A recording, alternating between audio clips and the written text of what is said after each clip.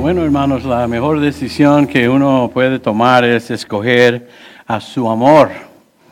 Y ahí tendremos un tesoro que no tiene precio, hermanos. Y es el amor de Cristo.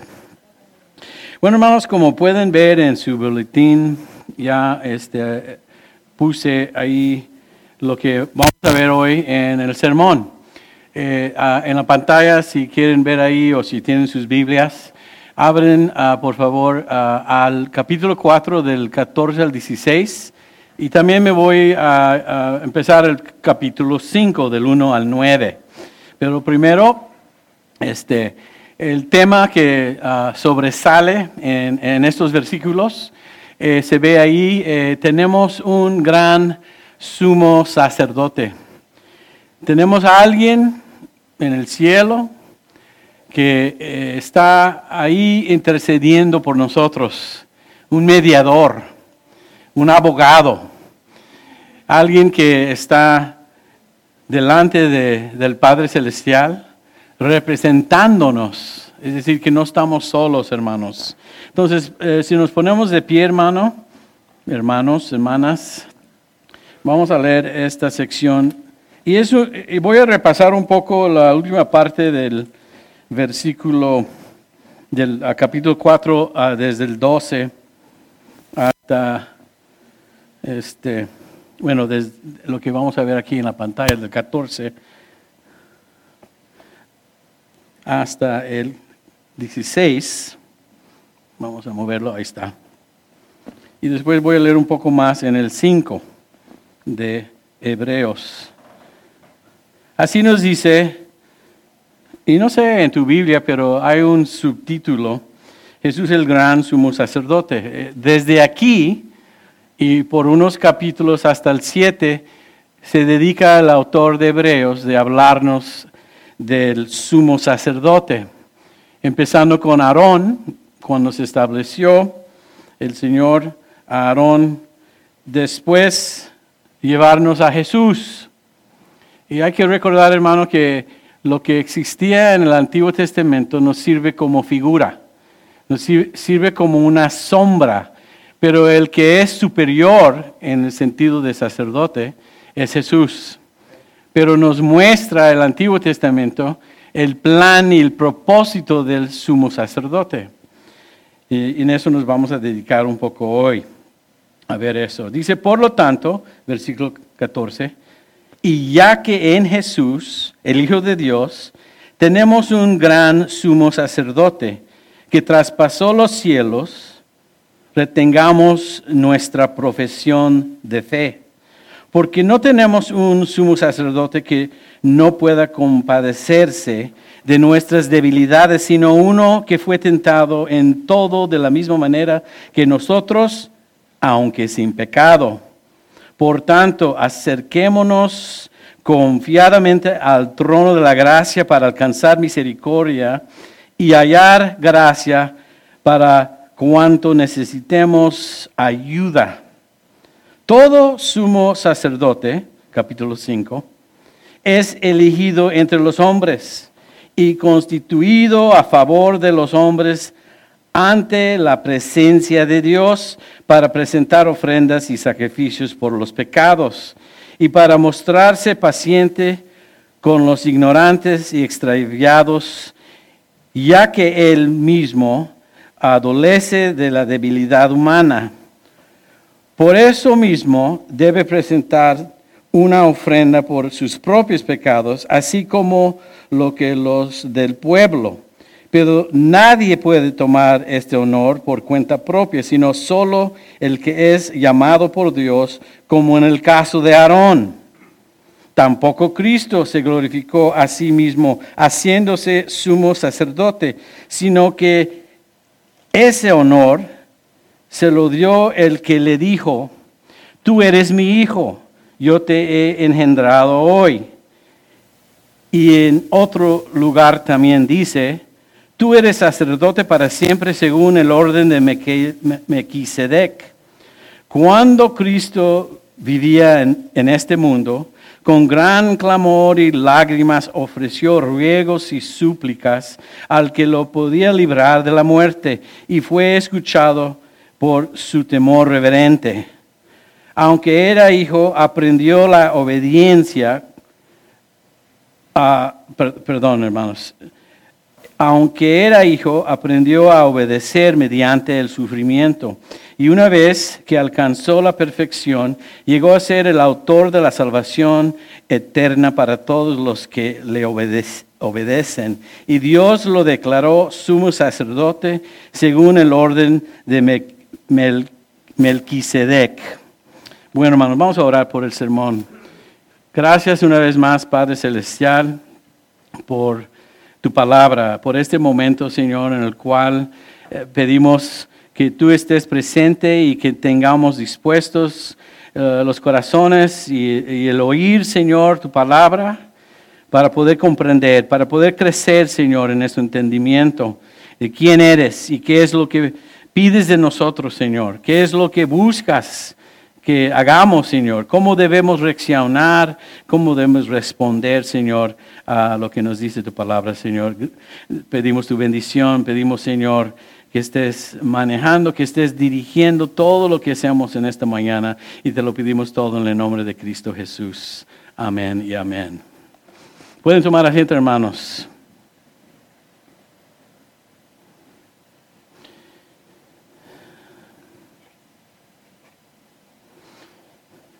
Bueno, hermanos, quiero enfocar un momento. Hay un versículo aquí que nos ayuda a entender un poco lo que el Señor quiere de Cristo, o lo que está sucediendo con Cristo. Y es el hecho de que Él es el representante para los hombres ante Dios y Dios ante los hombres. Alguien una vez lo dijo bien y creo que bien, claro, en el hecho de que en la cruz, si usamos el ejemplo de la cruz, de la mano tenía al Padre Celestial y de la mano tenía a los hombres que son pecadores. Y la cruz es el que los une. Sin la cruz estamos separados eternamente de Dios. La cruz es lo que cierra ese gran hueco que existía por culpa del pecado. El pecado separa. Para poder alcanzar a los hombres y tener tratos con los hombres, Dios estableció en Israel, cuando salieron de Egipto y estuvieron en el desierto, empezaba el Señor a establecer y a poner en camino un sistema el cual podemos ver a través de la historia de Israel en lo que era el templo, en este caso el tabernáculo y los sacerdotes. Aarón siendo el sumo sacerdote, que era hermano de Moisés. ¿Recuerdan, hermanos, la historia? Esto se estableció porque Dios así lo mandó. Dios eligió, Dios escogió a Aarón. Y este papel, diremos, rol, es algo que Dios puso en camino. Vemos aquí entonces el autor usando la historia y lo que conocían los hebreos, Israel, para identificar quién es Jesús y cómo es superior Jesús. Y lo que leemos aquí son palabras y versículos, en mi pensar, maravillosas, porque vamos a entender cómo funciona esto, que es acercarnos a Dios, y cómo es posible. Amén. ¿Nos queremos acercar a Dios? Pues solamente hay una manera, y es a través de Jesús.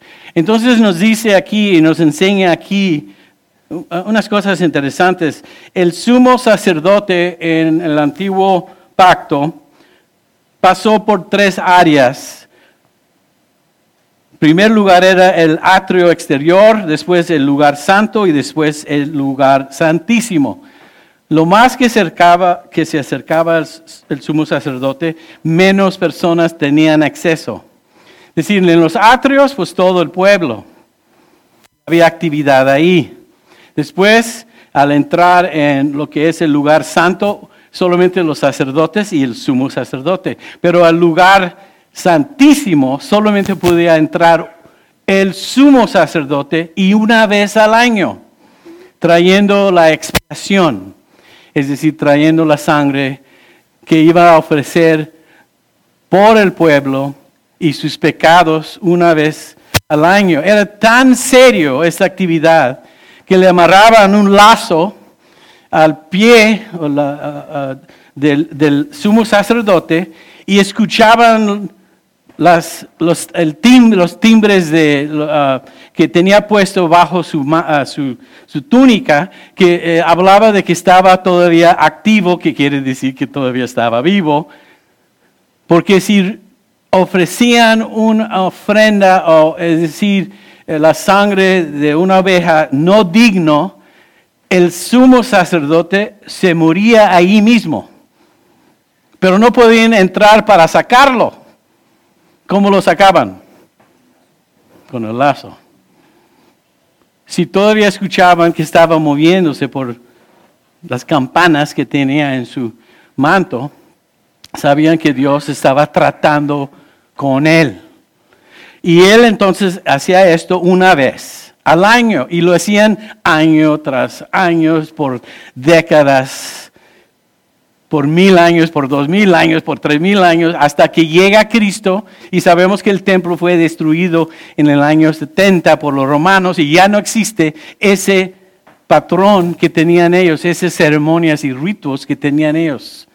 Pero existe Jesús, que es superior. De la misma manera, Jesús, el Hijo de Dios, pasó, o como dice aquí, traspasó, ¿qué? Por los cielos, una vez por todas. Una vez por todas. El sacrificio de Jesús es una vez. Por todas. Y él también pasó por 3 lugares. ¿Recuerdan cuando Pablo dijo en 2 de Corintios, explicando de una experiencia que había tenido, y dijo esto: sé de un hombre en Cristo que hace 14 años fue arrebatado hasta el 3er cielo. Solo Dios sabe si esto ocurrió físicamente o no. Es decir, que él también pasó por 3 cielos, que es una copia de lo que pasaba en el templo. Recuerden que el templo es una figura, un representante de lo que existe en el cielo. El verdadero templo está en el cielo. Y Jesús, cuando muere, 3 días después resucita. Estuvo con sus discípulos unos 40 días, dándoles sus últimas instrucciones. Le preguntaban cuándo iba a venir el reino de Dios en Hechos 1, y les dijo que se esperaban para la venida del Espíritu Santo, un día de Pentecostés, que era 50 días después de la resurrección. Y recuerdan que ascendió al cielo. Traspasó, ¿qué? El cielo, porque en su muerte aseguró nuestra salvación, pero su resurrección habla de su victoria y que conquistó la muerte, que es el penal del pecado, la muerte, y después asciende al cielo. ¿Y dónde va? ¿Y qué está haciendo hoy? Está, como nos dice en la palabra, está sentado a la diestra del Padre ante el trono. Pero fíjate, y no olviden esta parte. ¿Qué tipo de trono es? Cuando pensamos en tronos, cuando pensamos en los reyes de este mundo, nadie se puede entrar a ese lugar donde está presente el rey. Recuerdan en Esther, ella misma siendo la esposa del rey de Persia. Recuerda que no podía entrar, pero lo hizo para poder representar y defender a su pueblo. Y entró y él lo aceptó en vez de ponerlo y declarar la muerte. Nadie puede entrar a tener acceso a los reyes de este mundo sin una invitación. Pero nosotros tenemos acceso y nosotros debemos tener, como vamos a ver en un momento, confianza de poder entrar a la presencia de Dios al trono de la gracia. ¿Por qué es eso exactamente? Es un trono de la gracia. La gracia es el favor inmerecido. Y lo no merecemos, pero Él lo compró por nosotros. Él es el que merece todo. Y es su plan. Entonces sabemos, Señor, que el Señor lo permitió a Jesús a regresar al lugar que le pertenece, a su lado. ¿Y qué hace ahí el Señor Jesús? ¿Qué está haciendo en este momento? Intercediendo por nosotros. Y eso debe causar en nosotros un sentir y una motivación y un querer orar más, querer suplicar más, querer presentar nuestras peticiones más, porque sabemos que tenemos a alguien ahí que nos está escuchando y que nos entiende. Lo que está diciendo aquí, traspasó los cielos, retengamos nuestra profesión de fe, es decir, lo que confesamos que creemos. Porque lo creemos, debemos acercarnos a Él con confianza. Nuestras peticiones lo escucha. Nuestras súplicas lo escucha. Nuestros ruegos lo escucha.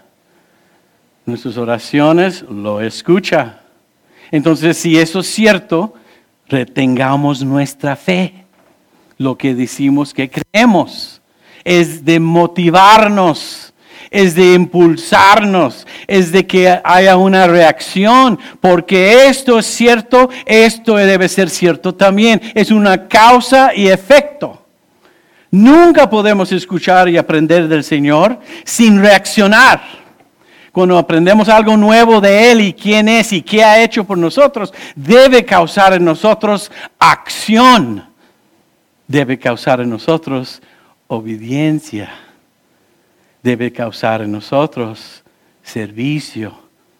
Debe causar en nosotros querer tener un ministerio y servirle en cualquier capacidad que el Señor nos ha dado. Entonces, nos dice la palabra que debemos mantener nuestra confesión. Amén. ¿Qué tipo de sumo sacerdote tenemos? Nos dice aquí en la palabra uno que puede compadecerse de nuestras debilidades. Él conoce qué tan frágil somos. Él conoce nuestras enfermedades y debilidades. ¿Cómo sabe Él? ¿Cómo conoce lo que siento o cuál es mi experiencia? Porque Él lo vivió. Su ministerio fue para eso, para que Él pudiera haber sido probado, tentado, pero sin pecado. Es la gran diferencia, hermanos. Todo lo que nosotros hemos vivido como humanos, Él también lo vivió, y yo digo aún más allá. Cuando leemos Isaías 53 y sus sufrimientos y cómo cayó sobre Él nuestros dolores, nuestras iniquidades, eso nos quiere decir que Él entiende exactamente y perfectamente bien lo que nosotros vivimos también. Él lo vivió. Y Él es el único que puede decir, yo sé. Es decir, cuando, hermano Sigala, cuando usted ora, no sé, por alguna necesidad que tiene su familia o alguno de los demás de nosotros, Miguel, Rodolfo, hermana Mónica, hermano Max, Tania. Cuando oramos, Él nos puede decir, yo entiendo. Y eso debe provocar en nosotros, eso debe obligar a nosotros seguir orando. Y debe causar en nosotros esto, lo que leemos en el versículo 16. Por tanto, cuando dice por tanto, está diciendo, ya que les dije esto, y por esto debe ser lo que hagan. No puedes sentarte aquí, hermano, hermana, escuchar la palabra de Dios sin hacer algo, sin actuar, sin reaccionar. La fe es acción. Entonces, ¿es un sí o es un no? ¿Es un someterse o un rebelarse? No existe neutral en lo que es la fe cristiana. La fe viene por el oír, entonces el trabajo de predicar lo estoy haciendo. Estamos leyendo la palabra, lo estamos explicando. Entra en nuestra mente, baja a nuestro corazón y es un rechazar o un aceptar. No existe neutral. ¿Cuál es lo que vamos a hacer este año, hermanos? Crecer, avanzar, progresar en la palabra de Dios, o decirle, Señor, no, yo voy a resistir, yo voy a rebelarme contra ti, yo no quiero lo que tú quieres, yo tengo mi manera, yo quiero lo mío, yo pienso de esta manera. Tenemos que escoger. Lo cantamos hoy en una de las canciones. ¿Podemos escoger el amor o no de Cristo? ¿No? Podemos aceptar, y sí que aceptemos y si tengamos la idea bien entendido de quién está sentado en este momento a la diestra del Padre representándonos, entonces dice, por tanto, por esto acerquémonos confiadamente al trono de la gracia. ¿Qué? Es una invitación. Acércate al trono de la gracia. ¿Y qué tipo de trono es? Ya lo mencioné. Es un trono de la gracia, donde vas a recibir el favor de Dios, aunque no lo mereces. Él te lo compró. Cuando dijo consumado es. Qué increíble. Pagado por completo. Pues yo tengo que hacer algo. No puedes hacer nada.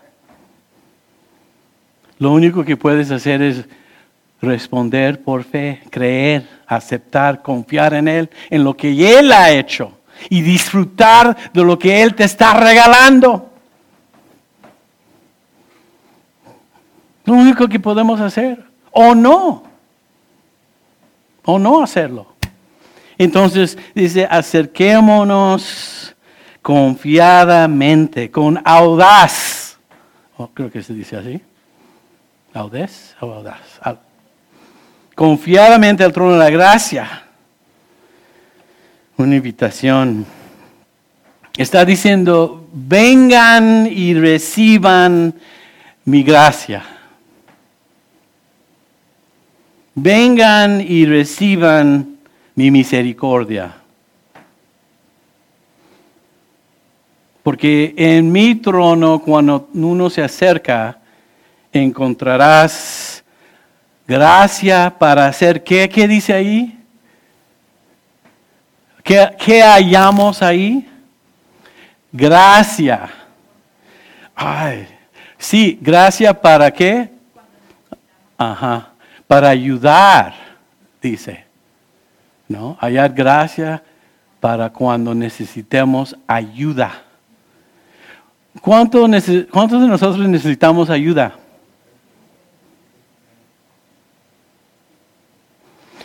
Yo no necesito ayuda, hermano. Todo lo tengo resuelto. Voy a votar por esta persona y todo se va a arreglar. ¿Sabes cuál es la oración que repito siempre, cada día? Son como muy pocas palabras. Ayúdame, Señor. Ayúdame. Ahí dice que puedo pedirle ayuda cuando lo necesite, pero tienes que reconocer que lo necesitas. Tienes que reconocer que eres pecador sin esperanza, sin Cristo, para empezar. Tienes que reconocer que Él vino para ser nuestro Salvador y aceptarlo como Salvador de tu vida. Pero no se queda ahí. No solamente es nuestro Salvador, y todos queremos un Salvador, todos queremos escapar, todos queremos salvación, pero también es Señor de nuestra vida. También tiene señorío de nuestras vidas, también tiene control de nuestras vidas, también nos hemos sometido, nos hemos rendido a sus voluntades y a sus propósitos, según su verdad y su palabra. Sí, hay que acercarnos, porque ¿sabe lo que hace o lo que quiere el enemigo? Él quiere lo contrario. Él quiere que tú creas o que tú aceptes sus engaños, y Él quiere que tú pienses que no tienes acceso al trono de la gracia. Es una de sus estrategias centrales. Convencerte que no necesitas acercarte al trono de la gracia, que no necesitas ayuda, y por eso buscas su misericordia y su gracia. Y si te puede convencer, te ganó. No, hermanos. Vamos a entender que tenemos acceso libremente. Abiertos son las puertas del Señor, que podemos llegar con confianza,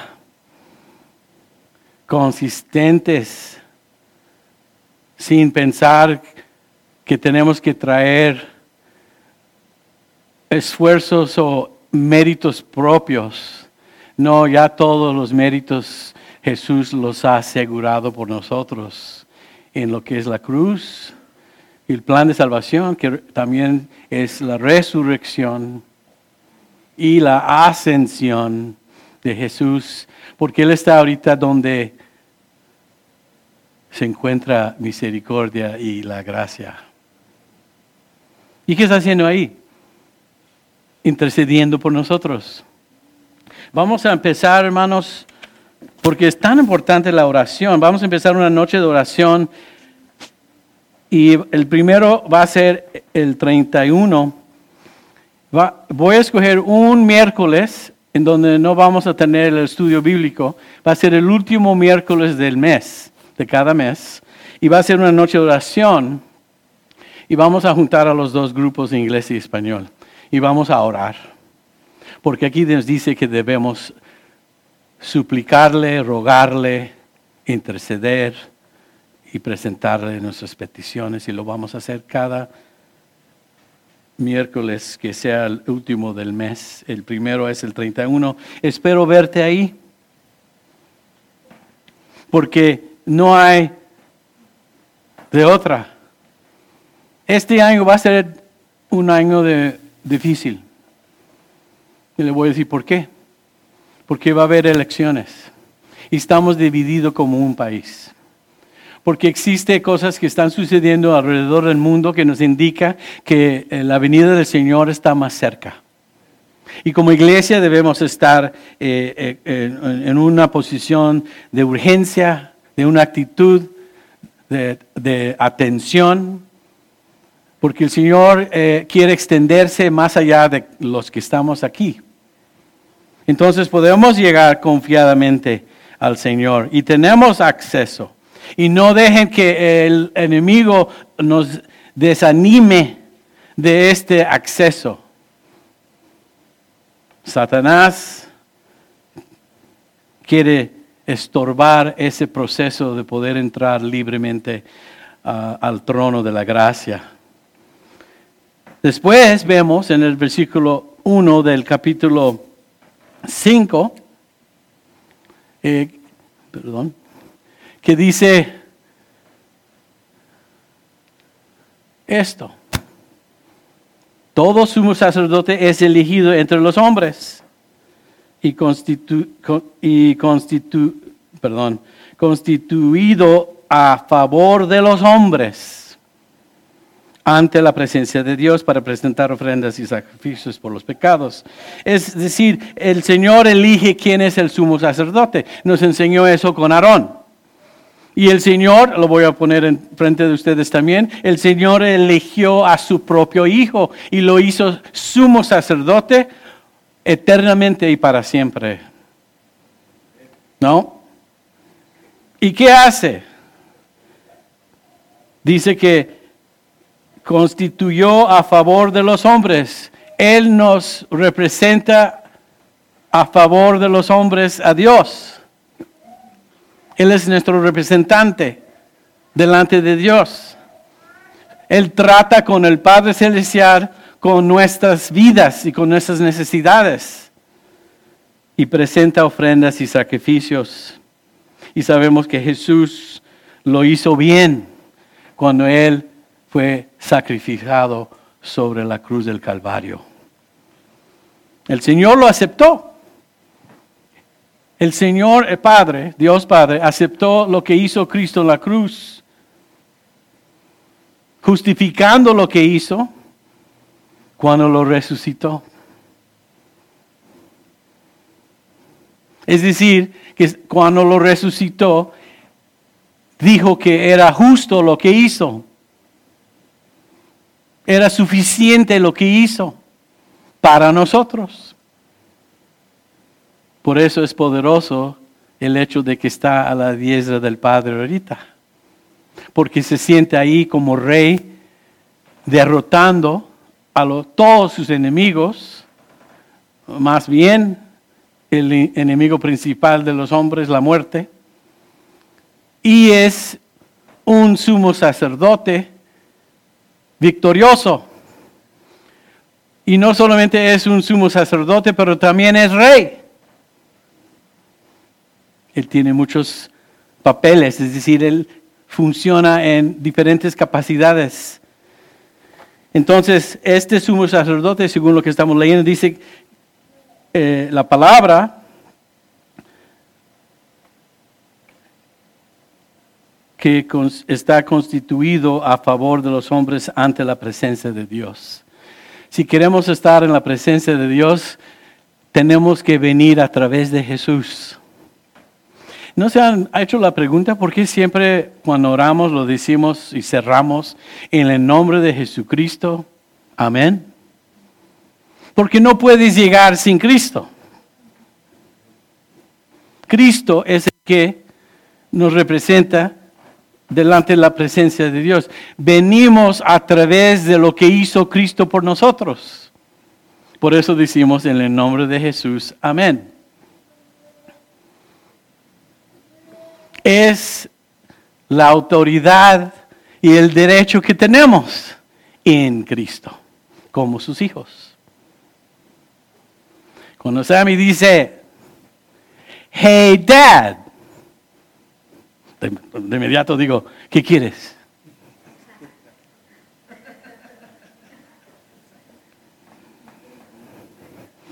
Hey dad, no, ese es especial, ¿no?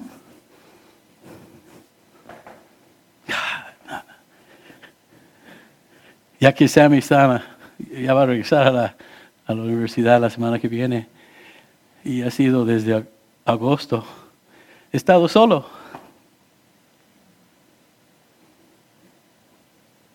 ¿Cuánto? Me encanta. Cuando me llama me dice, hey dad.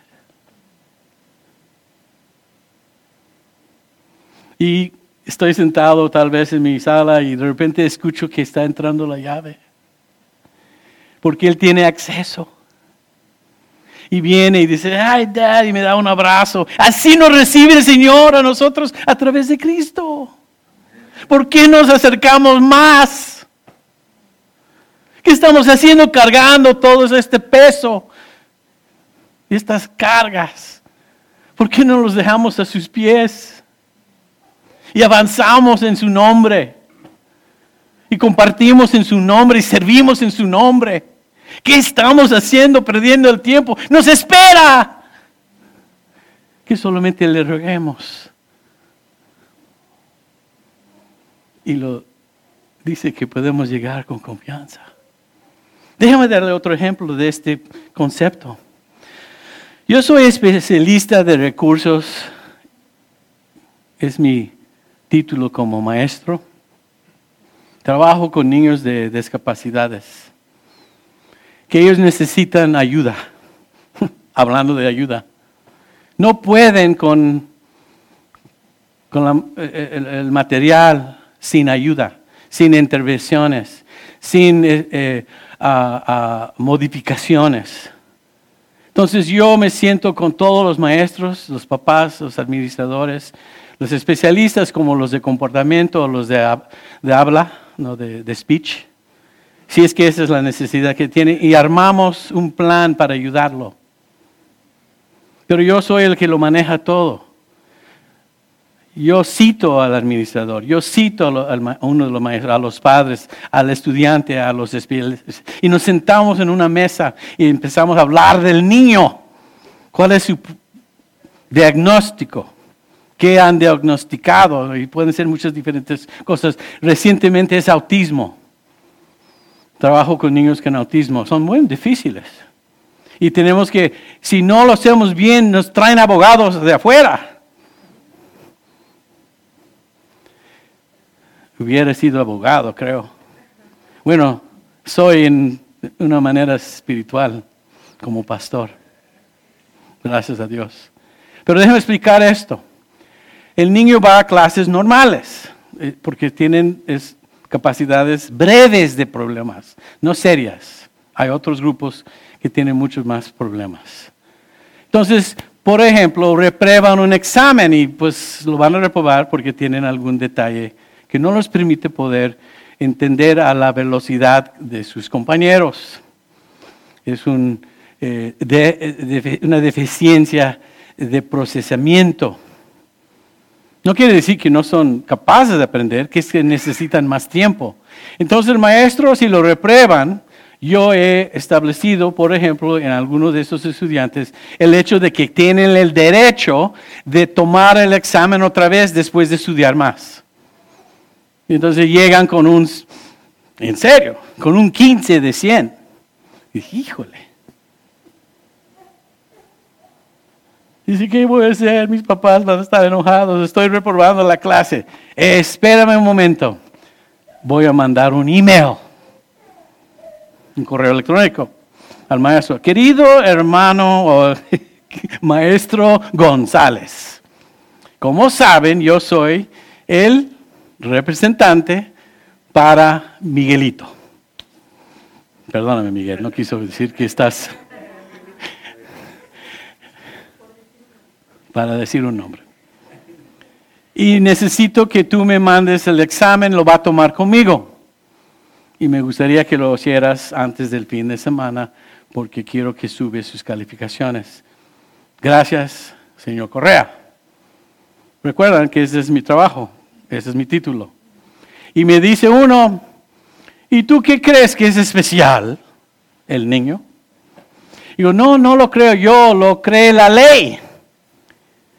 Y si no quieres cooperar, vamos a ver qué le vas a decir al juez cuando los padres nos demandan. Porque es un proceso legal. Pero es un proceso legal el hecho de acercarnos al trono de la gracia. Tenemos ese derecho según el criterio que Dios ha establecido en el nuevo pacto. Yo puedo acercarme a Dios a través de su Hijo Jesucristo y ustedes también. Y nadie nos puede quitar eso. Lo único que podemos hacer es permitir que el enemigo nos robe de ese acceso por creer en sus mentiras y sus engaños. Entonces, ¿sabes lo que me dijo el maestro? Te lo voy a mandar ahorita.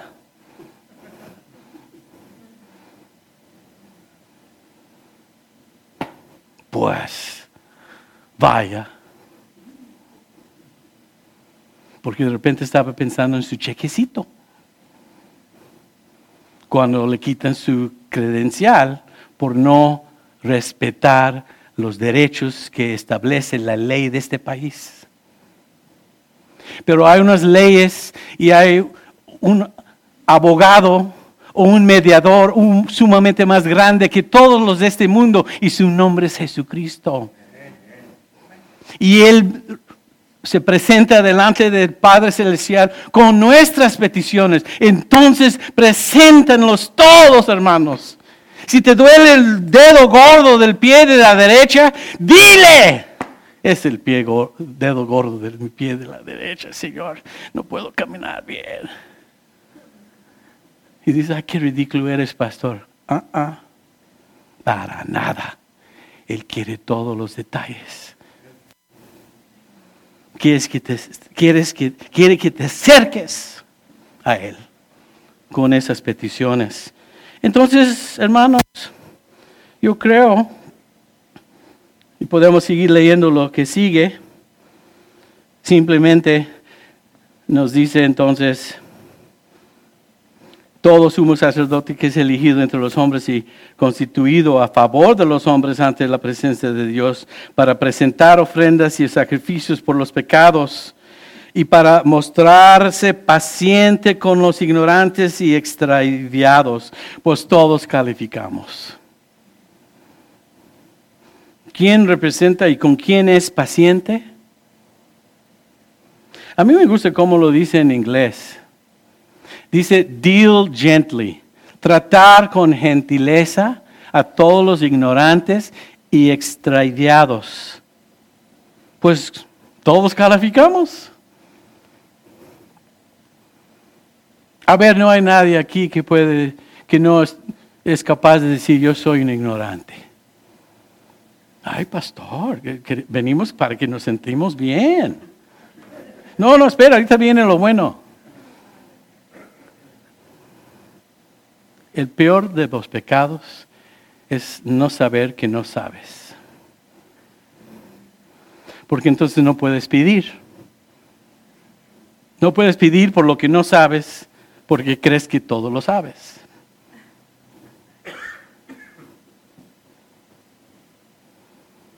Hay mucho que aprender. Y es solamente por su gracia y su misericordia que estamos vivos mañana para aprender más. Y fíjate que la manera y la posición que he llegado a aprender y a entender es que lo más que aprendo, y ya son muchos años en esto, hermanos, lo más que aprendo, lo más sé que no sé. No es al revés. Lo más que entiendo y comprendo, y lo más que me enseña el Señor, y debe ser así con nosotros, es llegar a reconocer que no sé nada. Pero yo sí sé algo. Tengo a alguien que se muestra paciente o trata conmigo con delicadez, creo que se puede decir así, delicadamente, porque soy uno de estos ignorantes y extraviados. ¿Ves? Ahí está, ni puedo decir la palabra. Ya que él mismo adolece de la debilidad humana. ¿Cómo que él mismo adolece con la debilidad humana? Pues recuerdan entonces, hermanos, lo que dijo Jesús cuando estaba en Getsemaní. ¿Qué dijo? ¿Qué pasó ahí? Pues déjame leértela. Padre mío, si es posible, haz que pase de mí esta copa. ¿Qué copa? Este se encuentra en Mateo 26, 39. ¿Qué copa? La copa de sufrimiento que iba a experimentar en un momento cuando estaba en Getsemaní. Tanto había de estrés, tanto había de presión que le salía gotas de sangre de su frente. Sí, Padre, si es posible otro plan, ¿existe otra opción, Padre? Haz que pase de mí esta copa. Pero no existía otro plan. Él lo iba a sufrir. Se llama la pasión del Cristo. Y por eso nos comprende. Y dice, pero no sea como yo lo quiero, sino como lo quieres tú. Nos dice aquí entonces la palabra que Él mismo pasó, o Él mismo adolece de la debilidad humana. Por eso mismo debe presentar una ofrenda por sus propios pecados, así como por los que del pueblo. Es decir, en Aarón, cuando él hacía ofrendas, él tuvo que presentar uno por él mismo, por sí mismo.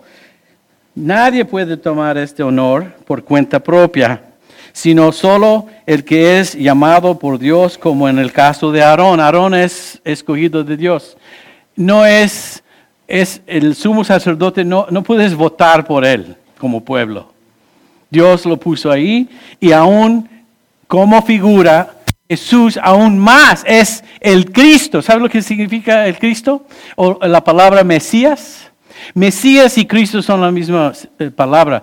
Mesías es hebreo, Cristo es griego, la misma palabra. ¿Sabe lo que significa? El ungido.